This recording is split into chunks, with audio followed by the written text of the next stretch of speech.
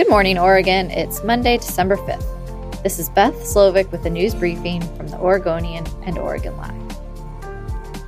Since 2016, the Cowlitz Indian Tribe has paid millions of dollars to a Portland consulting firm and its owners to protect its highly successful A-Lanai casino resort from unwanted competition. That competition would be other tribes looking to expand their gaming operations in Oregon. A-Lanai became the nearest casino to Portland in 2017 when it opened outside La Center, Washington, and it now boasts annual revenue of at least $300 million a year, according to one estimate.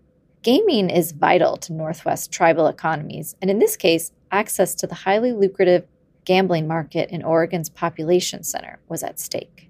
Cowlitz leaders turned to consultants Matthew Rossman and Bruce Stutter and their company for help.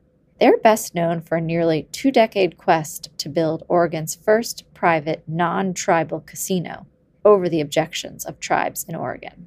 At the urging of an influential tribal leader, the late David Barnett, the Cowlitz tribe entered into a contract paying from $30,000 to $50,000 a month to R&S Strategy Group or its owners, Rossman and Stutter. The agreements included a clause that forbade the would-be casino developers from moving forward with a private casino that would compete with A-Lanai.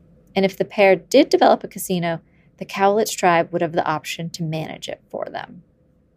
A crippling shortage of public defenders in Oregon has led circuit court judges in Multnomah County to dismiss some criminal cases, as the already strained system bows under increasing shootings, homicides, burglaries, robberies, car thefts, and vandalism. But the consequences are only now coming into full public view. Multnomah County District Attorney Mike Schmidt took the bold step 2 weeks ago of publicizing the complete list of dropped cases, pledging to update it each week until the situation is resolved. As of Friday, more than 220 defendants accused of felonies and 75 of misdemeanors have seen their cases dismissed since February because there weren't enough public defenders.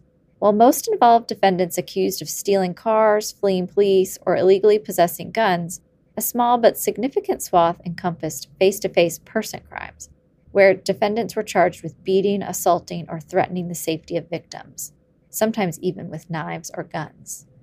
Carol Sculf is one of the victims. An impaired driver struck her in her car in fall 2021. On the day of the crash, the real estate agent had been dropping some flyers off at a home she'd listed for sale in North Portland, and she was driving back to her house in Gresham when prosecutors say an 18-year-old drunk driver struck her. It was shortly before 9 on a Sunday morning. He was charged in January with driving under the influence of intoxicants, reckless driving, and assault for striking Sculf and another driver. He made his first court appearance in May, but by August saw the case dismissed because the system couldn't assign him a public defender. Oregon's Measure 114 is scheduled to go into effect on Thursday, December 8th, and Oregonians attempting to buy guns are experiencing crowded lines and days-long waits for background checks as the state sees a surge in purchases. As part of Oregon's existing laws, anyone buying a gun in the state must pass a background check handled by the Oregon State Police. But the surge in gun sales has created a backlog of 42,000 pending background checks, according to figures from the state. The frenzy is the result of uncertainty. On Friday, U.S. District Judge Karen Immergut presided over a federal hearing on whether Measure 114's regulations are constitutional. Immergut said she'll issue a ruling early this week on whether to grant a temporary restraining order or allow the measure to take effect as scheduled. The likely new owner of a Victorian-era home in Astoria, known as the Goonies House, is a fan of the classic coming-of-age movie about friendship and treasure, and he promises to preserve and protect the landmark, the listing agent told the Oregonian Oregon Live.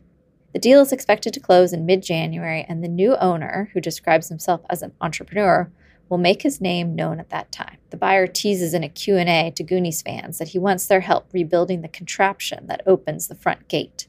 Quote, "Of course, no one gets in unless they do the truffle shuffle," he jokes in his written statement. The restored private residence was listed for sale at $1.65 million on November 17th. An offer was accepted 6 days later, according to public record. Thanks for listening. You can support our local journalism by subscribing to Oregon Live. Go to OregonLive.com/podsupport.